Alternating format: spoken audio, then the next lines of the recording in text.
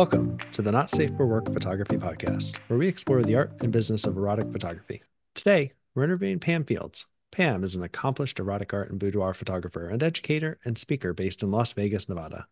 Pam has had her work on display at the Erotic Heritage Museum in Las Vegas, as well as selected to be in the largest erotic art show in the United States, the Dirty Show in Detroit. As the owner of Pam Fields Photography, she creates sensual, sexy, and often erotic portraits of women, men, and couples while creating safe and judgment-free environment for her clients to shed their inhibitions and their shame, and often shed their clothes. How are you doing today, Pam? I'm doing great. That is awesome. Pam was recommended to me by the Jimmy Changa, who saw her speaking at Shutterfest, and for the photographer education group she leads on Facebook, which is part of what we're going to be discussing. If you are listening to this on your podcast app, we are recording video for this. It was kind of a last minute ad hoc decision, which I am deeply regretting as I stare at my overexposed exposure. And here I call myself a photographer, and this is the video that I'm providing. I will be ordering a ring light and we'll be turning off the wild overhead lights and we'll improve this. All right, Pam, at the risk of being cliched, how did you get into photography? Well, my journey as a photographer initially began in, well, let me let me say, I always had a point and shoot camera. Mhm. So, even high school film point and shoot. So I throughout my life, just documenting travel, documenting after I had children, you know, taking pictures of them. One of the things that I would do every year with my daughter and then later my son as well is take pictures of them in Mississippi at my mom's house. And Mhm. then when she was a teenager, we played around one year with taking her pictures in more of a fashion and avant-garde out in the middle of, kind of the juxtaposition of the old dilapidated building with the with her in this fashiony outfit and her hair all done out wild. And so I posted those pictures on Facebook, and I homeschooled my kids from kindergarten through graduation. They went to real college. So whenever I put those pictures on Facebook, though, my one of my homeschool moms said that she was a landscape photographer, but she gave me the name of a couple of photographers. We lived in Indianapolis at the time. And so my daughter started exploring modeling and getting into the studio space, shooting with the first photographer that she shot with. And I just fell in love with his work. And he was a really good fashion photographer in Indianapolis named Steve Brokaw. And he was doing fashion portraits on seamless gray. And I just, thunder gray, savage thunder gray, and I loved it. And he was a Nikon shooter. And so then I met another photographer in Indianapolis that worked with my daughter named Carrie Jean, and she did these very creative conceptual portraits. And so after those two photographers, my daughter kind of continued navigating some modeling, and I ended up getting my first DSLR and went out and got some lights. And so that was my entry into it all. And it was in December of 2014. So it has not been too terribly long, 9 years. Yeah. And I started from people always told me that I had a good eye for composition and that I should get a real camera. And then they started explaining because I could control my aperture. And I said, my appa what? What is it?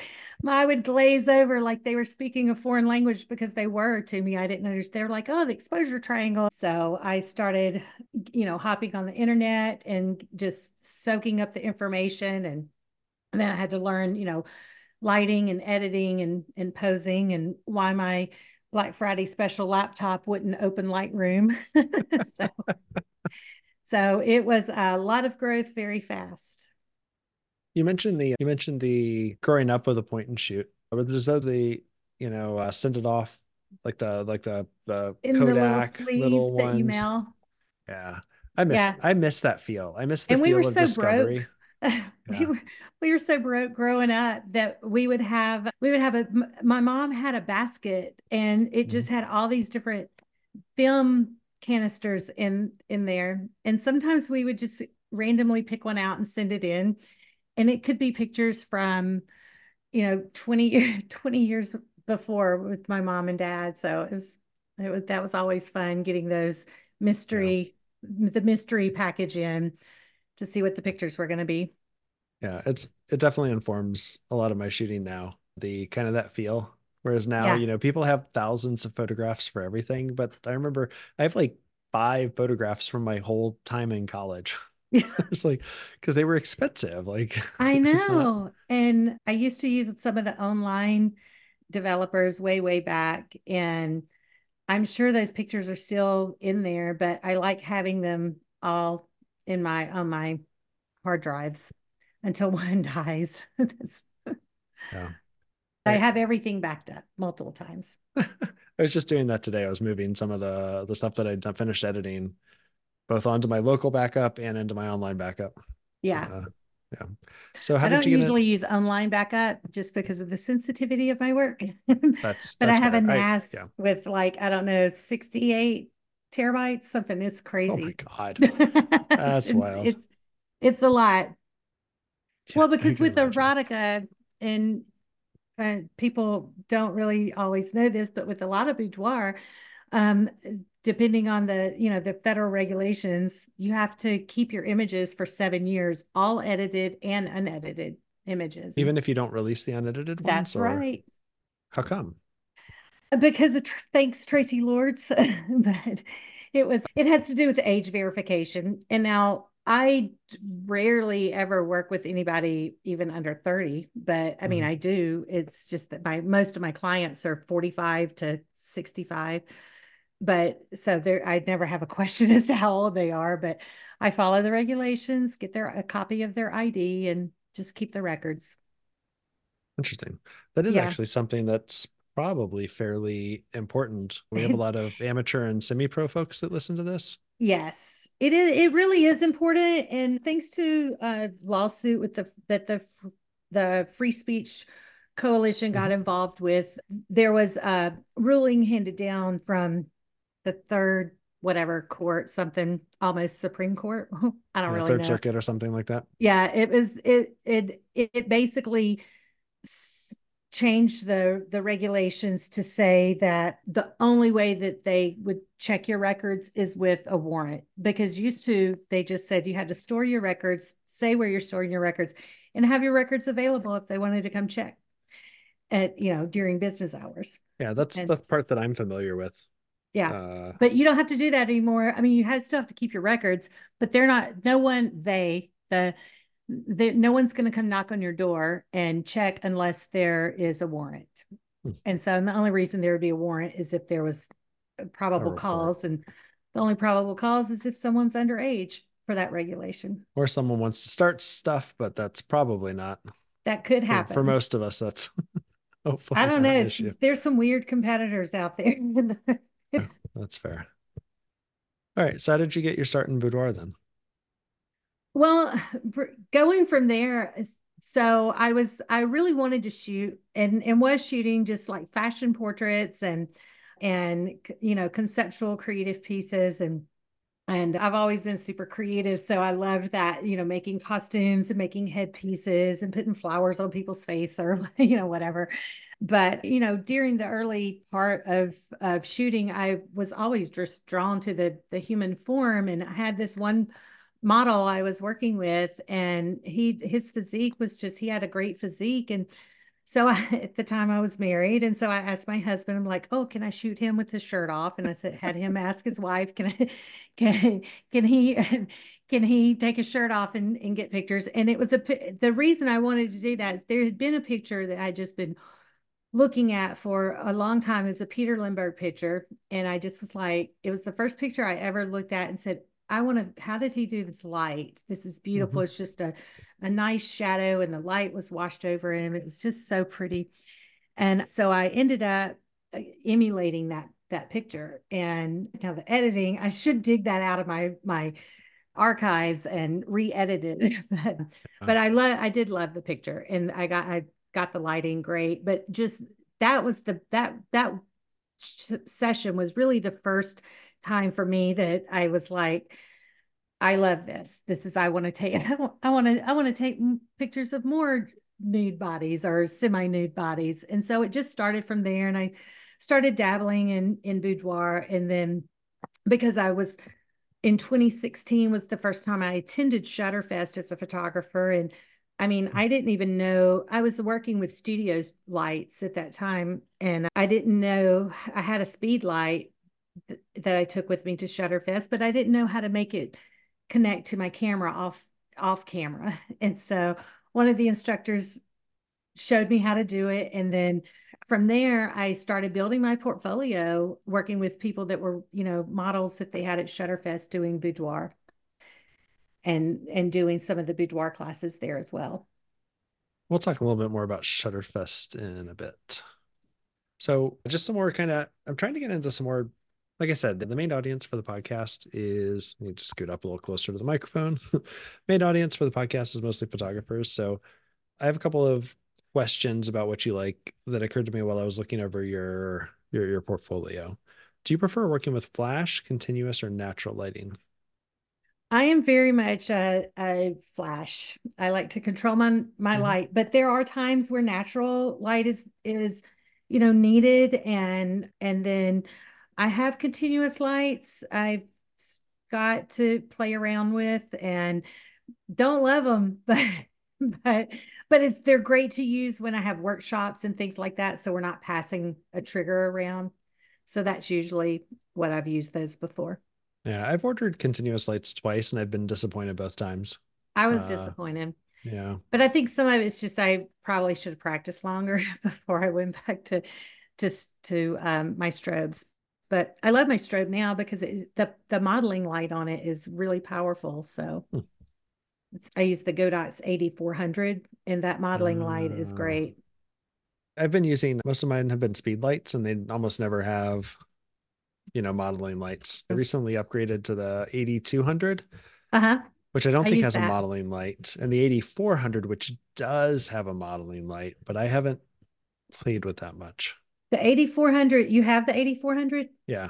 Yeah, that's the one I use, and the modeling light's fantastic. And Okay. I even got the AC adapter. I I know you said it, but for some reason in my mind, I heard that as 8400, like the number, like Oh, 8400, oh and I no, was like AD, AD AD. 400. That's my southern accent coming out. Yeah, no worries. Yeah, But I've got yeah, one of I those. I've do I been, yeah. do shoot Mhm. I do shoot with strobes usually. I like to control the light and have place it where I want it, and so that's good. But I do like getting outdoors and shooting with natural light too. I had one client that was like, well, are you gonna, are we gonna leave about 6 in the morning? I was like, no, we're not. It's like I charge way, way extra for that if I have to get up that early. No, I'll pick you up at 10 and we'll go out to the lake bed. And they're like, oh, well, then we'll be out there at noon. I'm like, yes, it'll be great. We'll get that nice hard light. And those pictures were amazing. All right. Which one of these? So is it more that Flash works better with Boudoir than the others, or is it, do you prefer having the control, or why do you specifically like Flash? Because I like that I can choose different modifiers Hmm. and if I need a strip box, I've got a strip box. If I need a big octa box and or the big I like the big Paul Buff parabolic umbrella that I shoot with a good bit. And yeah, I like being able to control the light and move the light and not I'm lazy, so I don't want to have to think too much if I have a and it also affords me the opportunity to tell my clients because I'm in Vegas and I I'll do a shoot starting at 8 o'clock at night if somebody wants if Yeah. somebody wants me to. So, and if I were a natural light shooter, then I'd have to really crank up my ISO to get to Yeah. shoot in a hotel that time of night. And which I could Yeah. do it. I need to. I've been slacking on that myself. Whenever I have to travel for a shoot, I look at all the stuff that I want to pack up and take, and I'm like, I'm just gonna shoot with natural light. Yeah, I have a big Samsonite suitcase, and I just throw all my gear in there, and then I've got a really peak design backpack, and I stick my lenses and camera in there, and a few other things. And but that suitcase feels has everything. I need to measure it because when I was at imaging, I saw a softbox that I want to get because I don't have an octabox that I take on set, and I use the umbrella.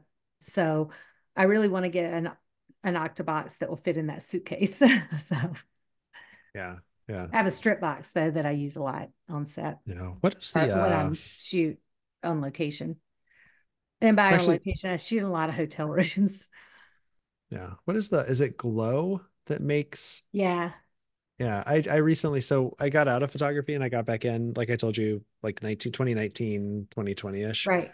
And when I left photography, strip boxes and soft boxes were so expensive, 400, $500. Like only pros had them.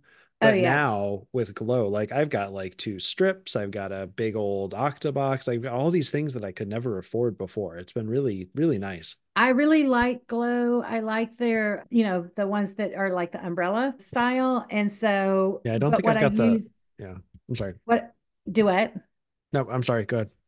Oh, I was going to say what I use a lot, and I show this, and I almost threw it away when I had a shoot I flew to Miami for a photo shoot, and I took it with me, and I was like, oh, I'm going to throw it away, but I didn't. But it's a Godox strip box, and I have beat it to hell and back. I mean, because it's the kind that have the rods, and I hate that.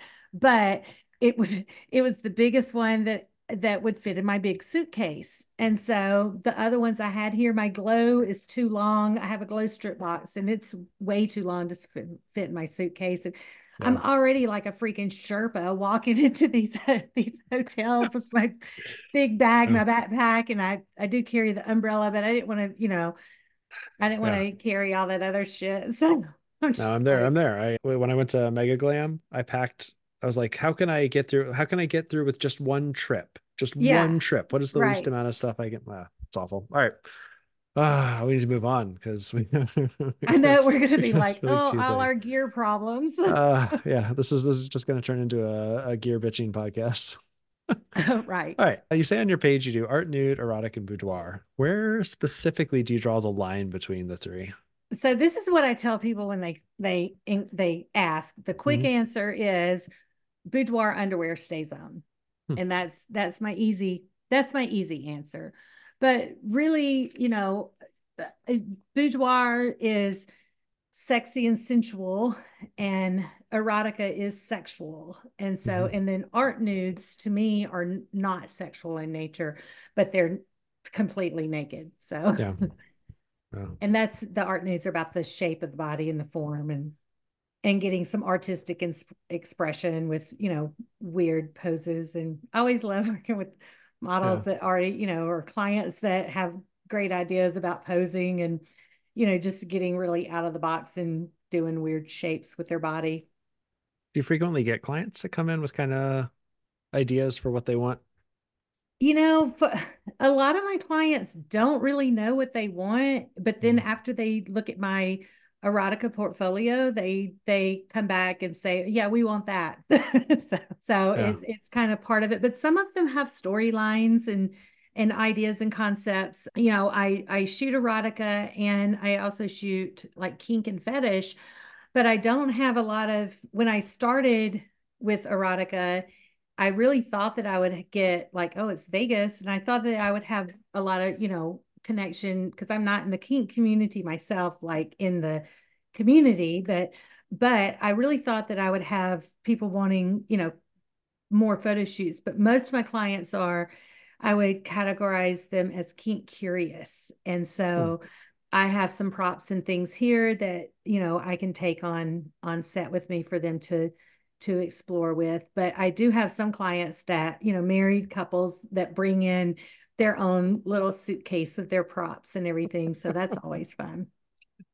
Yeah, I can imagine. Yeah, I have one couple that they actually travel with an extra carry-on suitcase that has their special pillow in it, and their all their toys.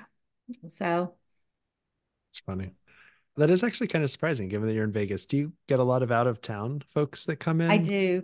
Yeah. Hmm, Yeah, a lot of clients from all over the place. interesting. And I assume they come, you mentioned toys and their own kind of, but they come with their outfits and everything too, or do you supply outfits for them Yeah, or? well, I do if they need them. I don't advertise that I have a client Mhm. closet because I don't have a full kind of like a traditional boudoir client closet. But I do have some pieces here that, that clients can use if they want to. But usually they plan ahead. Although I get last minute sessions as well. So I have people Hmm.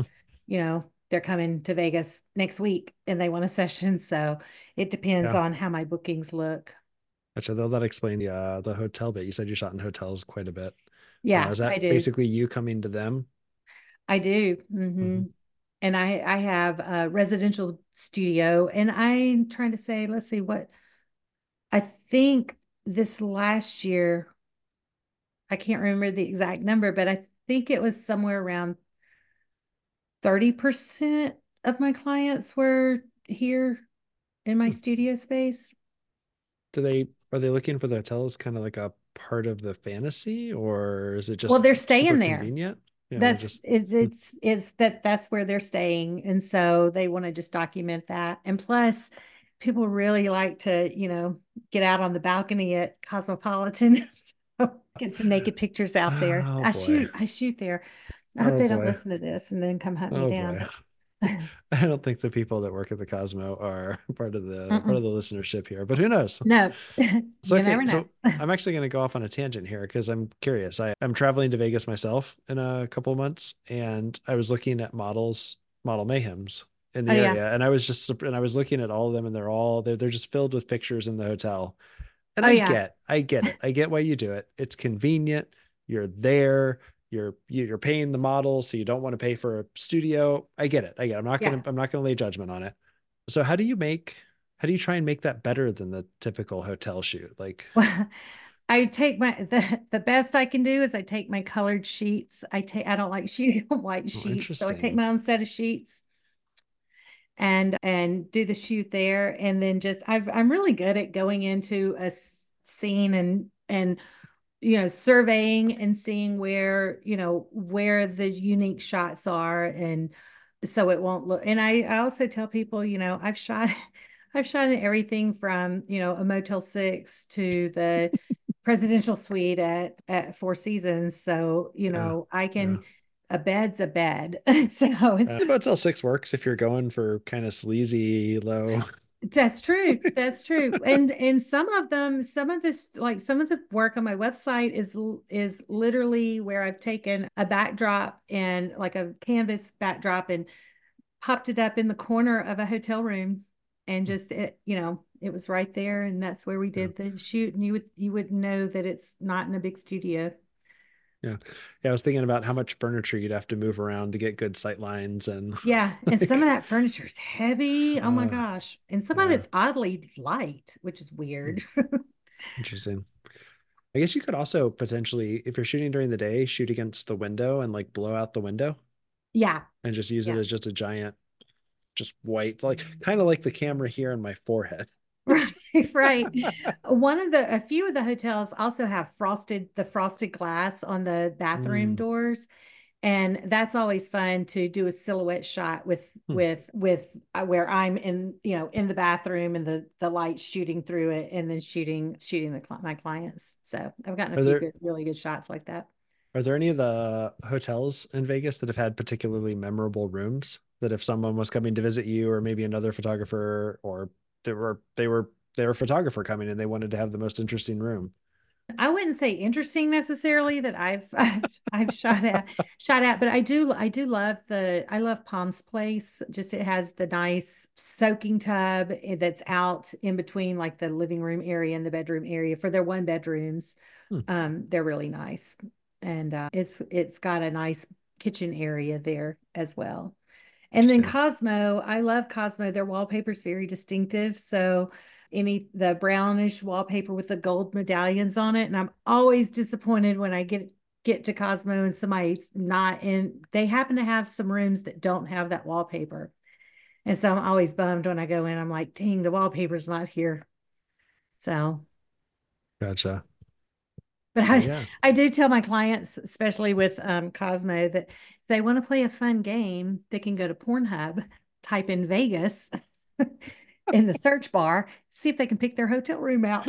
So, Uh, and who's I'll be looking out the window And I'm like, what? Okay, there's the link. I see it. So what hotel would that be? It's that I was trying to figure out. And I'm like Oh looking my at the gosh. carpet. No. Yeah, I'm probably going to do this again this year, but like I said, I go to conferences in Vegas all the time. It's a little annoying how every conference picks Vegas and we never go anywhere else. But when I was there 2 years ago, I met with three people and spoke with them. And yeah, one of them was telling me it was a model. I can't remember her name, and now I feel bad. But she was telling me like she recognizes all the rooms in Vegas now. Oh She yeah, like she yeah. sees them in the video. She's like, "Yep, there, been there, been there." That's what I'm Ah, like, yeah, I've shot there, there. I think that well, and I think it's Encore that I think that they did this on purpose in their suites, like one whole entire wall is nothing but mirrors. So as a photographer with my lights, I'm in there trying to, that you know, sounds awful. Yeah. yeah, it's not fun. Uh, interesting. Yeah, the rooms at the Palms place look really interesting. They're very Oh yeah, simple they're and classy and yeah, because some of the other ones I was looking at are just like the carpets are terrible and the decorations are terrible and it oh, just I looks like know. I just hate looks all like the ugh. pattern, super patterned carpets. You make an interesting comment on your page about creating an environment that's non-judgmental, balanced, and open-minded for your clients to explore their sexuality. And that is mostly a quote. How do you Yeah. do that? Well, how I do that is it's it's very nuanced. I've gone through a lot of I had to do a lot of work with myself and understanding, where my views came from and understanding that so much of what I believed and saw as right and dealing with my own sexual shame and my own, you know, trauma history and all of that, which partly shaped my views and, how I felt about myself. Mm, So I was able to take all of that and realize that so much of what I viewed and believed was from the external. So what society says I should think, or what my family or church or whoever, put on me. So I had to work through all of that first, and then realize that, I that so many people have been programmed so much to you know think that, oh well, this part of sex is, bad, or we shouldn't, mhm, it's embarrassing. And I'm like, there's sex should not be embarrassing, and it should be something that people are open and comfortable talking about. And for some reason in our society, people aren't comfortable talking about it.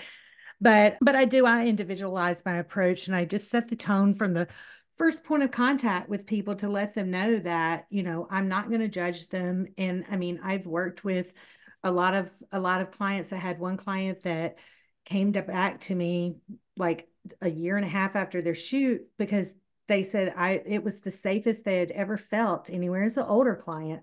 mhm. Actually, it's my oldest client to date, and they were 72. And they said, they've gone as far as they could with their therapist, and they'd never worked with anyone else that they didn't feel judged by. So they just wanted to come and share their entire story with me. So we did. We sat down for a couple of hours, and they just talked and shared their story. And it was really, and it's just a lot of me listening and just, it comes down to me just not judging. Everybody has their own story and their own, has, process. So I try to create a balance and just let people know that, I have an open mind. And so they can be comfortable and safe. That's the one feedback I get from everybody is, wow, I can't believe how comfortable I was in front of doing this in front of you. Because most of my clients, this is a first experience for them. Yeah, And so as far as, nude and erotica, especially couples. So because I work a lot with couples. makes sense. Yeah, that is something that comes up pretty much over and over again on this podcast, both from models' perspectives and from photographers' perspectives, kind of working through their own. Yeah, we do as a society, we just seem to do a really terrible job of creating fully integrated people where they're able to combine both sides of their lives into one functional human. Yeah, exactly. Well, we'll get started on solving that. Yes, I'm trying to be part of the solution that, have boundaries and don't have shame over Mhm. what your choices are, but make sure you understand why you're choosing what you're choosing. Yeah. And that it's your choice and not a choice put on you by someone else that you are adopting as your views. You got to Yeah. know what your belief system is. Yeah, I've heard a lot of that from models, especially from photographers that appear to be ashamed because they won't come out and say what they specifically want. They Yeah. only kind of reveal it after the shoot's halfway done or towards the end, or they'll try and push a model's boundaries because they'll bring in like an art nude model and they'll be like, "Well, why don't you do this?" And it's like, "No, that's not what we talked about." Well, So, I have couples that, when we're first talking, and I handle boudoir inquiries different than erotica inquiries, but once someone I require clients to do a Zoom meeting with me before I send them a link to my erotica gallery. So once they see my erotica gallery, then they're ready to book. I've had a couple of clients let me know, like, oh yeah, it was a really relief to see your erotica gallery because we didn't want to say anything, but we're going to bring our butt plugs. And I'm like, go for it. So I'm like, you're married. And even if you weren't, hey, bring your butt plugs. yeah, I'm glad that they told you ahead of time and didn't decide to spring Well, it on it's you in at my, the. I do have, I tell them, and they know this, that, I have a questionnaire that Mhm. is pretty extensive, that where they can, it's all these different props and positions and body parts, everything's listed out for them to check mark. And I've had clients say, oh, we didn't even think about this, we're going to try this and this and this. So, I and saw. that Oh. questionnaire also serves as my consent form, because if they don't mark it, then in the heat of the moment during a shoot, if they decide they want to do something that's not on my, or that they didn't mark, and if it's Mhm. on there and they didn't mark it, then I'm not gonna agree to shoot it. So, because I Yeah. don't want somebody coming back later and say, oh yeah, what, the next day, oh, why did I do that? Just the feeling of regret, or, oh, I shouldn't have done that. We were just caught up in the moment. And, you know, so they have to think about it ahead of time. Yeah, that makes a lot of sense. That's something that's come up more than once as well. Weirdly enough, also when I was in Vegas, people in Vegas are really big on the consent checklist. I've heard from it from a couple of the photographers and models, but not as many. Maybe Yeah. that's because so many people in Vegas kind of have one foot in both worlds, both the adult Maybe world and the. so. Well, no, some of that, for me, I mean, it just comes out of like learning more and more about the kink community, and, Mhm. having, consent there, obviously. And in the like swinger lifestyle, having consent there is really important. And in boudoir and erotica, consent's also very important. That seems fair. Did it, But on the, mhm. yeah, and I was going to say, on the non-judgmental part too, is just letting clients know it's okay to talk openly about sex, because that's, part of the session that we're going to be doing. And so just getting them to know that they're heard and respected, and that for a lot of my clients, they come in because it's also about having a lot of empathy, like the client I mentioned earlier. you know and it's hard to describe, because I really don't know exactly what I did to set him at ease, for him to want to, come back and share his entire story with me. And so, and I had a client that during the middle of her shoot, she started sharing her story with me of how she, ended up getting to that point in her life at 36. And then it was just so moving, gives me goosebumps now just to think about it, but it was so moving. I just sat down, stopped shooting for a good like hour, that we just sat and talked. I mostly listened, which Mhm. is hard for me to do. So I like to talk too, but just to, it's an honor to me to be able to sit down and hear people processing through their stories, and how they came to want to do an erotica session with me. All right. Vegas is a huge tourist city, and I'm going to ask three selfish questions. I already asked one, so there's only two more. And a ton of photographers come in for work or for fun. They're, there with their family, they're there with their for work, they're there for a week with their friends. So, what are some good places around town to shoot for traveling photographers? Well, obviously there's out at Red Rock is a great location to shoot. Now permits come into play, but I'm not gonna lie, I've never seen a ranger out on the hiking trail back up behind the rocks where you can't see the trail and the trail can't see you.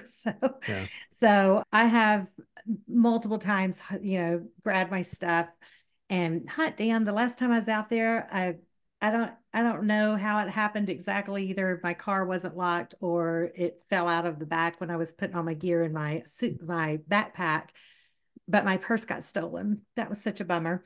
Wow. But yeah, I put my stuff in there, hike in, get up behind the rocks and everything, tell my client get naked and take some pictures out on the rocks. It's pretty awesome. And then the dry lake bed outside of town down by Jean is another good spot to go. And it's just like a blank canvas out there, a big open nothingness, and that's Interesting. always fun. And then in town, the arts district has lots of great murals, and downtown has a lot of great murals around Las Vegas Boulevard, and I think it's Stewart and Ogden, those streets down there where they do Life is Beautiful down there. It's a lot of really cool wall art murals and graffiti and stuff. Yeah, I've got some. All right, so I'm flagging those on my list. Like I said, this is a selfish question. Yeah, I've got a couple places in the arts district flagged, but I've never been there before. So that's north of the strip, a couple blocks off Las Vegas Boulevard, right? yeah, it is main commerce, that area. And if Gotcha. you're ever here on the first Friday of the month, they have a big art, first Friday. So that's a fun time to go down there. A Gotcha. lot of the shops are open and they have booths and everything out in the street, and music and food trucks and food everywhere. It's good. It's a lot of fun. Gotcha. A lot of locals go there. Yeah, and you mentioned having a exhibit in the Erotic Heritage Museum. Yeah, So, yeah, that's definitely something that I would encourage photographers to go to. I've been there twice so far, and they have rotating exhibits, so you shouldn't they go do. Mine once. was up Yeah, for 6 months and it just came down in January, and I was kind of sad about it. But yeah, but then one of my images that wasn't in that show was selected to be in the Dirty Show. So I was really excited about that as well. gotcha. What is the Dirty Show? I've never heard of that before. The Dirty Show is in Detroit, and it is the biggest erotic art show in the nation. It's been going on for 24 years, and it's just 2 weekends in February. And apparently, they get submissions from all over the world, It and is then they this have weekend. yeah. And then I know I'm going to Detroit in February. Sounds fun, doesn't it? It'd be so cold. But yeah, it's so they have the art gallery part of it on display, and then they have performances and everything that go on. So I'm excited about it. I've never been, so that'll be fun. Yeah, I didn't know this even existed. Now I'm like, you know what? No, never before have I ever said I want to go to Detroit, but I know. Well, and I one of the things on my list of many things to do is I'm going, and I have a lot of this bookmarked, but I want to compile it all into a resource guide for photographers to know where, because there's a lot of erotic art festivals and shows, and then there's some that are just like FET and Kink. There's FetCon, and there's a lot of conferences and everything there. But like for me, I have just kind of taken to saying I'm an erotic artist because a lot of my clients, that's what we're shooting. It's not a kink. There's not a kink and fetish element to mhm, any of it. So it's more erotic art. And my gotcha. clients were super happy that because they were bummed that their picture didn't get to go in the gallery, Yeah, but they were very thrilled that their pictures in the show in Detroit. So interesting.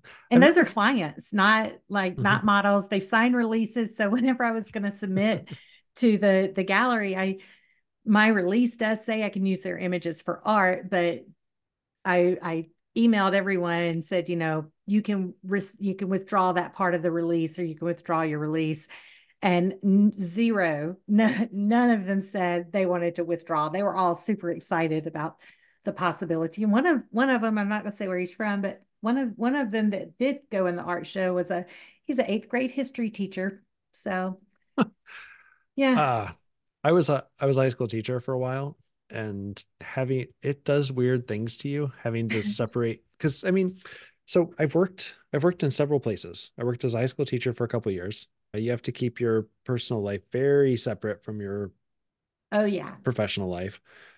I've also worked in restaurants. Restaurants, people are very forward. It's almost the complete opposite. Like Right. they almost put their sexual self first in a restaurant.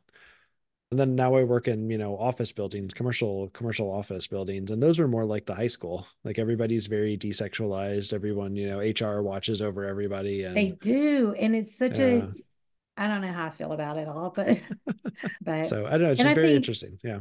well, and I think too, like with mentioning HR and desexualizing everything, I work with a lot of men in their 50s. Mhm. And this is a topic we discuss and talk about like at their jobs and everything, and men are a lot of the men I work with in their 50s they're afraid to express their sexual side.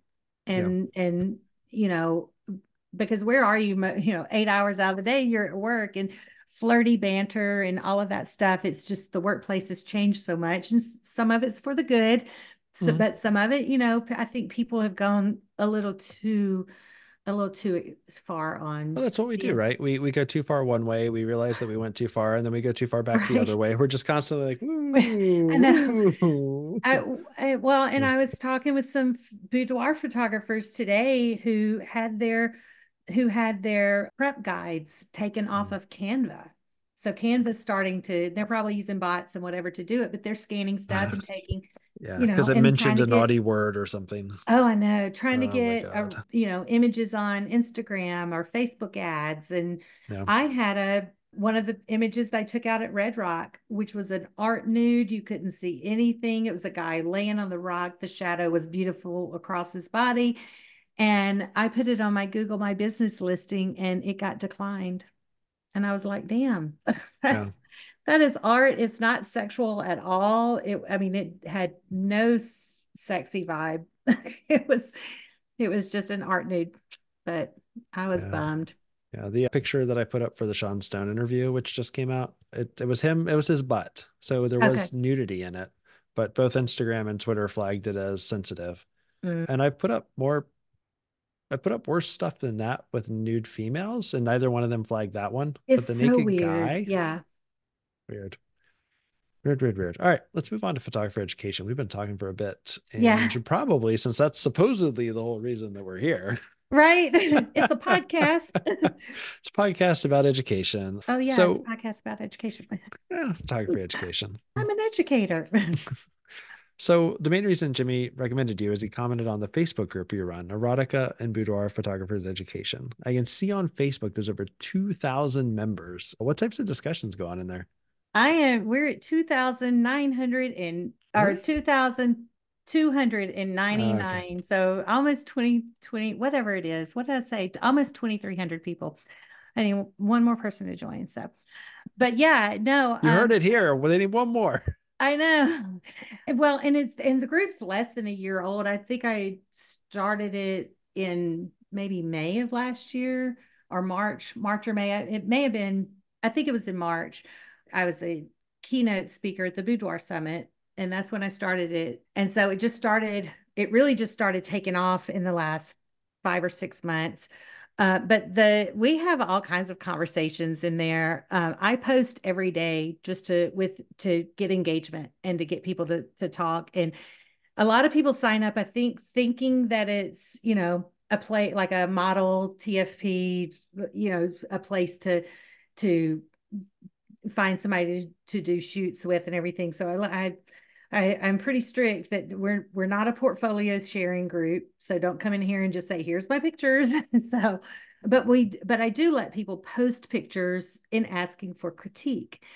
And for instance, here's a big discussion that was had I think it was last week. Someone posted a picture as a boudoir picture of a woman laying on a bed and asked how to talk with her about her belly. And so that gave quite a bit of discussion and led to a few additional posts for me, talking about our own biases and how we project that onto or how it's possible to project it onto your clients without realizing that you're doing it. And like one of the photographers commented that it's your place as a photographer to fix something that's, that needs to be fixed in an image. And I'm like, well, who are you to judge that her belly needs to be fixed? Why are you? And people were saying, put a pillow over it or pull the sheet up. And I'm like, wait a minute. Mhm. Let's just say, as someone who has a belly, I don't think that that's the right message to be sending. But I can't. That's my brand, and that's how I work with my clients. Now I'll edit I'll edit all of these wrinkles out, Yeah. but when it comes to somebody's belly, I'm not going to turn someone who's a size 20 into a size 8. So Yeah. Frankly, there's people who can be attractive at all kinds of sizes. I absolutely. find And it people ridiculous. Yeah. people can love their bodies at all sizes and ages. The age is another thing. I see people posting in different groups all the time, like, oh, I have a client coming in. She's 55. How do I pose her? And I'm like, what do you mean? How do you pose her? You pose her how you pose her. She's 55. She's not dead. Yeah. She's 55-year-old, so can still be sexy. I've got a year left. So, All right. You've mentioned a couple of conferences, Shutterstock, Boudoir Summit, Shutterfest. Yeah. Shutterfest. Sorry. I've never been to a photography conference. I've been to professional Really? conferences, but what are photography conferences like? Oh, well, just to say, now I'm biased because Shutterfest was the first conference I went to in 2016, and the tagline is shoot, learn, party. So so so I keep going back. So for the party, and the shooting and the learning. Shutterfest really is unique, different from a lot of the other or from the other conferences. They bring in models, and so during the conference it's called rent a human, and so you can get your model, and you can go. I mean, you don't there's no fee, everything's included in the price. And so you go to the booth and you get a model, and you can go shoot all over Union Station, and then after hours you can connect with the models, after hours, and set up shoots and everything.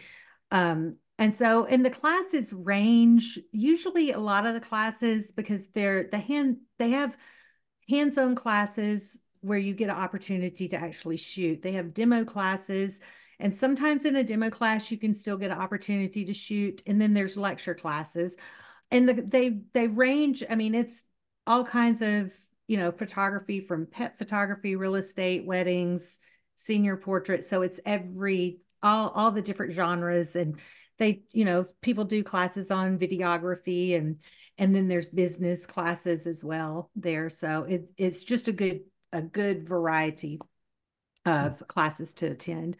The big thing for me though was just the networking, just making the connections. I have photographer friends all throughout the country because of Shutterfest, and it's like a big family reunion now because we've been going so long and going back year after year and staying connected. I'm in a group chat with 8 of them that has been going on now for 3 years, and we talk about all kinds of stuff in there, just chatting, keeping up with everybody. So it is the connections, the networking that makes it really, really good. And then, like I said, the portfolio building. But really, for newer photographers, for someone who's just starting out and learning, it can be really intimidating and overwhelming, because I was there. I was so scared to go, because again, I didn't even know how to use my flash off my camera. I was still learning how to do camera settings.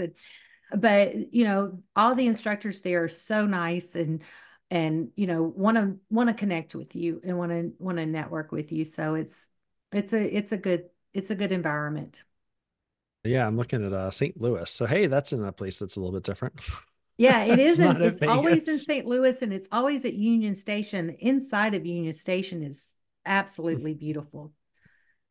Ironically, I don't ever shoot out in in Union Station, which they do. In the past, they've allowed boudoir photography, like in Mhm. different areas, but I never did, because it's not something I could replicate. But now this year I may do it, because I am getting more and more clients open to flying me to them or meeting me in a destination. So if someone sees the image in my portfolio, then one one of them I did was on a Virgin cruise, and so I actually had a client ask me how my cruise was, and to let them know when I get ready to book my next one because it might be time for their second shoot. So I'm like, yes, let's go on a cruise together, and I'll be your photographer.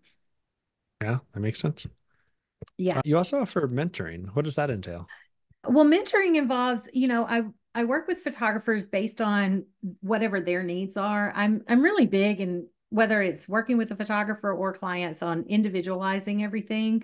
And so with mentoring, I work with clients. I have kind of a whole list of things that I am really good at. So I talk them through what it is they're wanting. Is it to improve their photography and lighting and posing and technical skills, or is it how their client relations and how they're connecting with their clients and building rapport, or is it just all the other business stuff and SEO and everything? Because I've been Hmm. solopreneur this whole time and don't outsource, and I am getting ready to hire my first assistant. So not photo shooting assistant, but office assistant. Photo shooting assistant. Every time I'm on a dating app, somebody finds out what I do. That that's one of the first things they let me know is that if I ever need an assistant, I'm like, yeah, you and everybody else. Yeah. That's interesting you mentioned the SEO and the business side. I've heard it frequently said. Like I said, I'm an amateur myself. I'm not really trying to make money off my photography, but I've heard that the hard part is really the business side. It It's is. not the photography part. Absolutely. And I do, if I, I think if I had to do it all over again, when I got to the skill level with my photography, where I mean, my editing has changed. I've improved Hmm. here and there, and different technology has, helped with this and that. And there's always something to learn on the photography side. And my heart wants to just do nothing but, study photography and learn and Hmm. improve my photography. But because I'm supporting myself with my business, that part has to wait because my clients love the work. Yeah. And so I'm like, okay, good enough. I can sell this and make a living. And so my heart still wants to study it, but my focus is all on business right now, growing the business and marketing. And I do my own SEO, which is can get crazy. It's Yeah. always changing. Yeah. That's something that I struggle with in terms of growing the podcast because I hate doing social media. I Oh, do me social too. media so much. In fact, that's what my assistant's going to do is be posting on my Instagram. That's the I just the in Chat Yeah. GPT you can get captions. You're like, write me a month's worth of captions, and boom, in 2 seconds there they are. So Yeah. so Mhm. that will be really easy for getting Instagram stuff going. Mm. And then I can get my Instagram account shut down because of a booty picture or whatever. Forgot to edit a nipple or something. Yeah. It's kind of ridiculous how much they can control. I mean, because it's gotten to the point now where that's where I meet most people for the podcast is all on Instagram, and they could just decide to just shut me down. And Yeah. Twitter doesn't get nearly the reach or the popularity. No, it doesn't. And you never know what the next thing to come along is. But Facebook and Instagram, I don't think they're going anywhere anytime soon. No, nope. And And photographers will say, oh, well, go get on this platform, but it's nothing but photographers. And so I'm like, yeah, for you, that's a problem. yeah, yeah. I'm like, no, I don't need to be. Plus, I stopped following a bunch of photographers just because when I scroll through my Instagram and it's a bunch of photographers, then it starts impacting how I feel about my work because I'm like Mm, super, I'm one of those artists. I have a lot of imposter syndrome, and I look at somebody yeah, else's stuff and I'm like, oh, my stuff's shit. What am I gonna do? I'm terrible. yeah, So if I don't look at other people, comparison is the thief of joy. So I yeah. try not to compare my work. And So it's now especially I've opened Instagram and it's a bunch of kinky memes and and some business stuff. So I need to throw that in there. So yeah. No, it's funny thinking about it because you think about what, Ansel Adams and like the original photographers had to do. They only had like 20 sheets and they had to make sure each one counted. I Like that's their know. whole day. They're going to take 20 pictures. And then when we were kids, you'd have a roll. You'd have, 12 or 24 shots on the roll and you'd have to pay, $20 to buy it and ship it off and get it. and you had to try and get those as good as possible. But now you can just dash off thousands and thousands. I was talking with somebody like, I mean, if you shoot 600 pictures of a model and the lighting's even halfway okay, you're like guaranteed to get like one or two Oh like yeah. really good ones. Yeah. Like just because you'll And just catch them randomly. Like, yes, and since I've started shooting erotica, mhm. I started shooting in continuous. So Hmm. I'll shoot, 5 frames, 5 to 10 frames, Yeah, just and because someone might blink, like their body's perfect, but they blinked, and now well, you're and I try not to do too many static poses because mm, that doesn't resonate with me. But if that's what my clients want, then we do. But a lot of times I want it to have a much more of an organic feel. And so I get them in movements. And so I walk them from, here's point A, we're going to point B, and whatever you want to do in between, just do it. And so and they're like, really? So, I work with them in that. And so sometimes the nuance is just in just a slight tilt of the head or, mm, a hand here versus running down their neck. So it could be this yeah. piece is like perfect, but then Mhm. it keeps going, just those little bitty differences from one frame to the next. Yeah, those Has drive me nuts, like going back and forth and Outlook, or I'm not an Outlook in it Lightroom, where you're like, like, yeah. is it? Well, the Oh, which one? culling Which one? process takes me a while, but I do use Aftershoot for culling, Hmm, and I love the fact that it is AI culling, and I let the AI cull for me, but I go back and still look at every individual picture and I make adjustments. And gotcha. I mean, it gets it right most of the time, but but but I end up, going in and this is the freaky and cool thing about AI, it learns what I like. And so Hmm, each time I call, it's it's based on cumulatively everything that I've called. It's seeing what the images that I'm telling it later, no, I didn't like this one, but I like that one instead. But the cool thing about it too is that it groups your pictures together. So if I did similar shots later in the shoot, when I'm looking at them in after shoot, then they're all grouped together. So I can see all the similar shots right there. interesting. So it's pretty cool. Hmm. And they're getting ready to come out with an updated version that's going to have some amazing features too. But I'm not just saying that they're awesome. I just want to give that disclaimer. They are one That's of my funny. sponsors, but I'm not just saying they're awesome because they are, but they also have where you can upload your own images and it creates a editing profile for you. And so Actually, I that would gives love me, that. I would love that because yeah. I have definitely a couple styles that I really like, and I've got presets for those styles, but I still have to go in and like tweak them and do. It'd be nice if I could have something that would automatically. Yeah. And that's the cool thing about Mm, Aftershoot because, a preset just puts the exact exact same. same across the thing. And Yeah. so, Mm, Aftershoot is going to base it on your style. So every image is going to have, the exposure, everything's going to be tweaked interesting. to that particular image based on your Yeah. style. And Anything that means I have to edit less. yeah, I know, right? And they're making it where because used to you wouldn't be able to have a survey view, so you couldn't see you couldn't pick between two images, but they just updated that, and then they're having it where you can open the image from di- directly from Aftershoot into whatever other program, Lightroom or Photoshop, that you want to. So I Yeah. like that feature. I haven't used it yet. I mean, they don't have it. It's not pushed out yet, but it will be probably by the time this comes out.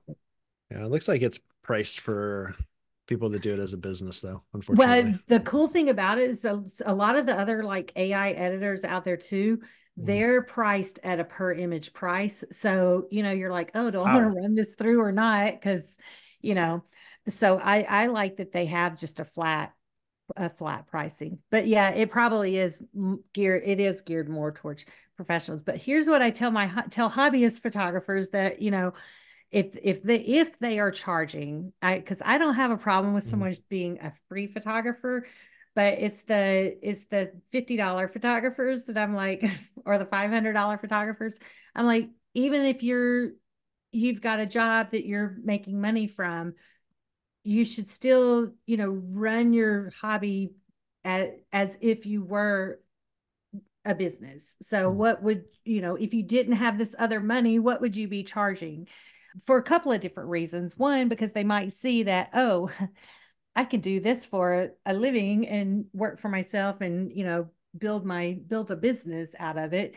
And then two, just kind of, for the sake of the industry, having people not thinking that, or thinking that, oh, I should be able to have this great photo shoot for $50. Yeah. All right. But We because I are. was there, because I was a hobbyist for a number of years and Mhm. did, and people sometimes will say stuff, the phrase, oh, well, you get what you pay for. Well, that's not really true. I know some incredibly talented photographers that are, that don't charge anything for their work, and their quality is, high end, great photography. Yeah. I can understand that. I've definitely heard of, don't make the thing you love doing your work because you will grow to hate it. I've heard that. I just made a big post about it. I disagree with it, but I mean, I think it takes. I think it's just a case by case basis. Some people, it builds their passion and grow, and then I'm also like, and you'll find another passion that you enjoy, like supporting yourself and making money and being able to, It's everybody's passion. right, be able to grow your dream instead of, you know growing your boss's dream or your Yeah. company's dream. Yeah. Who All right. I think at this point we've been talking for over an hour. It's time to Oh, sew this have thing we? up. All Yeah. righty. I think we started at about 7:15. I think we're like an hour and Oh, 12. yeah. Where Uh, are you located?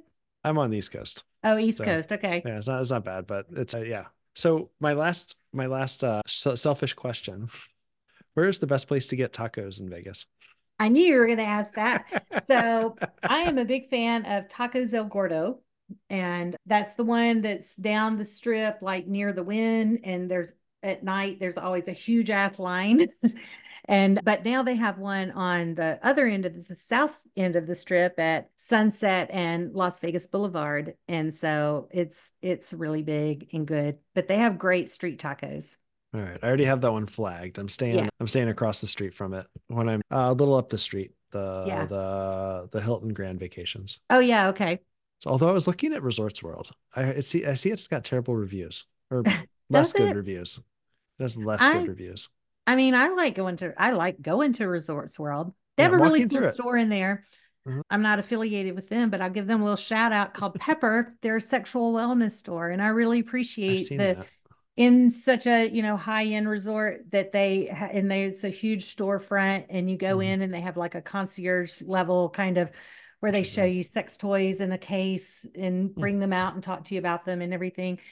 And it's really Yeah. cool because I think it's just getting sex and sexual wellness more in the mainstream and more approachable, as opposed to, because some of my clients, they wouldn't be comfortable going into the Lion's Den or whatever other, adult superstore. And they feel like, oh, they haven't worked through all that yet. So, Yeah. and then they don't want to get on Amazon and order something. So, I've heard bad stories about Amazon. Not a lot of the stuff that comes from Amazon is not body safe. yeah, no, yeah, So you should be careful with buying stuff off of Amazon. yeah, Even if you think it's like the name brand stuff, it might not be. gotcha. All right. So we are right here. And some of the feedback I got last year, I had somebody suggest that I ask guests on the podcast to recommend either photographers or models that people should follow and or work with. Who have you worked with that you would recommend and why? As far as photographers go, I have a friend over on, I think she's on the East Coast, named Jen Fox, and she's a erotica photographer. Her work's beautiful. She and I exchange messages and phone calls and have Zooms from time to time. We like sharing stories, and ironically, we have some of the same inquiries. So some of the kind of comes with the territory is we get people inquiring about photo shoots that aren't really wanting a photo shoot. So it's always nice to have a resource to call up and say, hey, did you get an inquiry about this and this and this? So kind of interesting. Could you dive into that a little more? Photo shoots, it's not really a photo shoot. Yeah.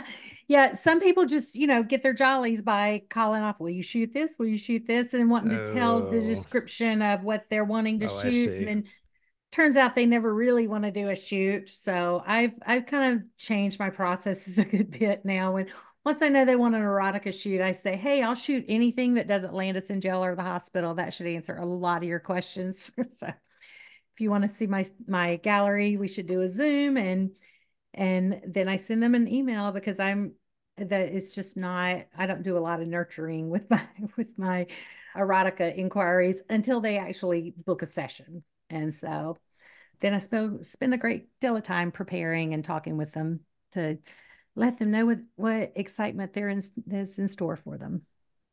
Gotcha. Any models you've worked with, or maybe not because you tend to work with Well, clients? actually, yeah, because of Shutterfest, I do work with some models. One is a guy model, and you can see his work on Model Society, which is a really great place to check out a lot of art nudes. And so, but his name is Jacob Dillon, and he's a very talented model. He's not a full-time model, but he's very talented. And then Krista Harris is out of Memphis, and she's on Model Society too, and probably Model Mayhem as well, but she does in Instagram, but she does art nudes, and I've been working with her every year since 2016. We shoot together at least once a year, and so I love working with her. All right, awesome. Do you have any projects you'd like folks to be aware of? I would say that my education group is definitely a project. So I invest a lot of time in there trying to help other photographers along.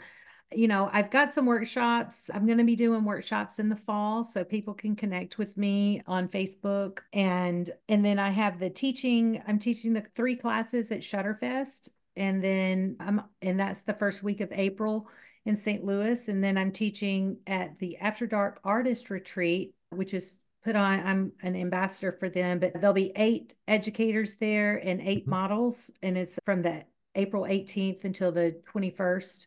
It's a great opportunity to get content and build a portfolio for photographers who don't have erotica portfolio. After Dark Artists is specifically erotica, kink, and fetish retreat. And then at those conferences, and then in May in my group, I'll be making a big announcement for something I'm cooking up that's going to launch in late May. All right. Are all your workshops in Vegas?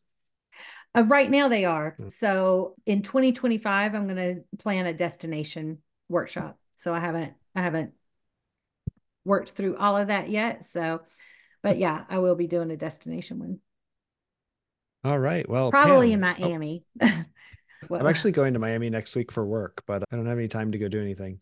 And my camera's broken. I've been trying to get Olympus to fix my camera for like, oh, I guess bummer. it's OM systems now.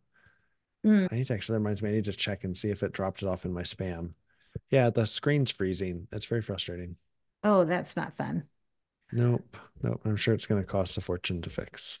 But Because the very first photographer that worked with my daughter was a Nikon shooter. That's because of him. That's I ended up going with Nikon, and have had I'm on my 4th Nikon body now, and this is good.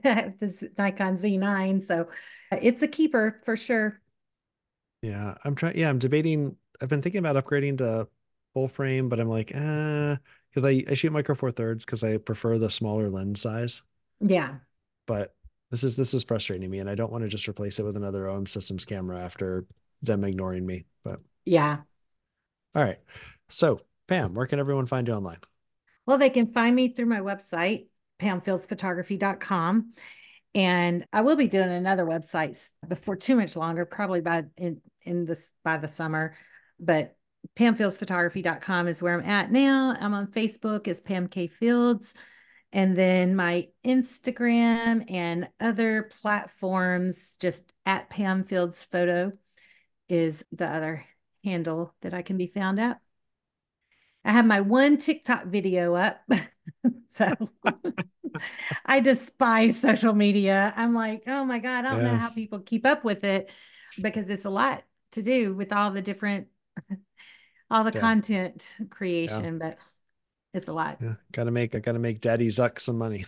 That's right. That's right. And then use the all the repurposing repurposing software to break things up and have reels for this and that and put it Yeah. out there everywhere. Yep. All right. Well, and with that, we are done. You can find us at the NSFW Photography Podcast.com. On Twitter is at NSFW Photography, Instagram at the NSFW Photography Podcast, and we have a Mastodon instance at nsfwphotography.social that is dedicated to nude and adult photography with a very light hand on the moderation. Oh, and I guess this is going to be on YouTube too. So I guess I should say something about that. We'll see. And finally, subscribe on your favorite podcast app. I have to add something like and subscribe. Smash that like button. Yeah, smash that like button. Right.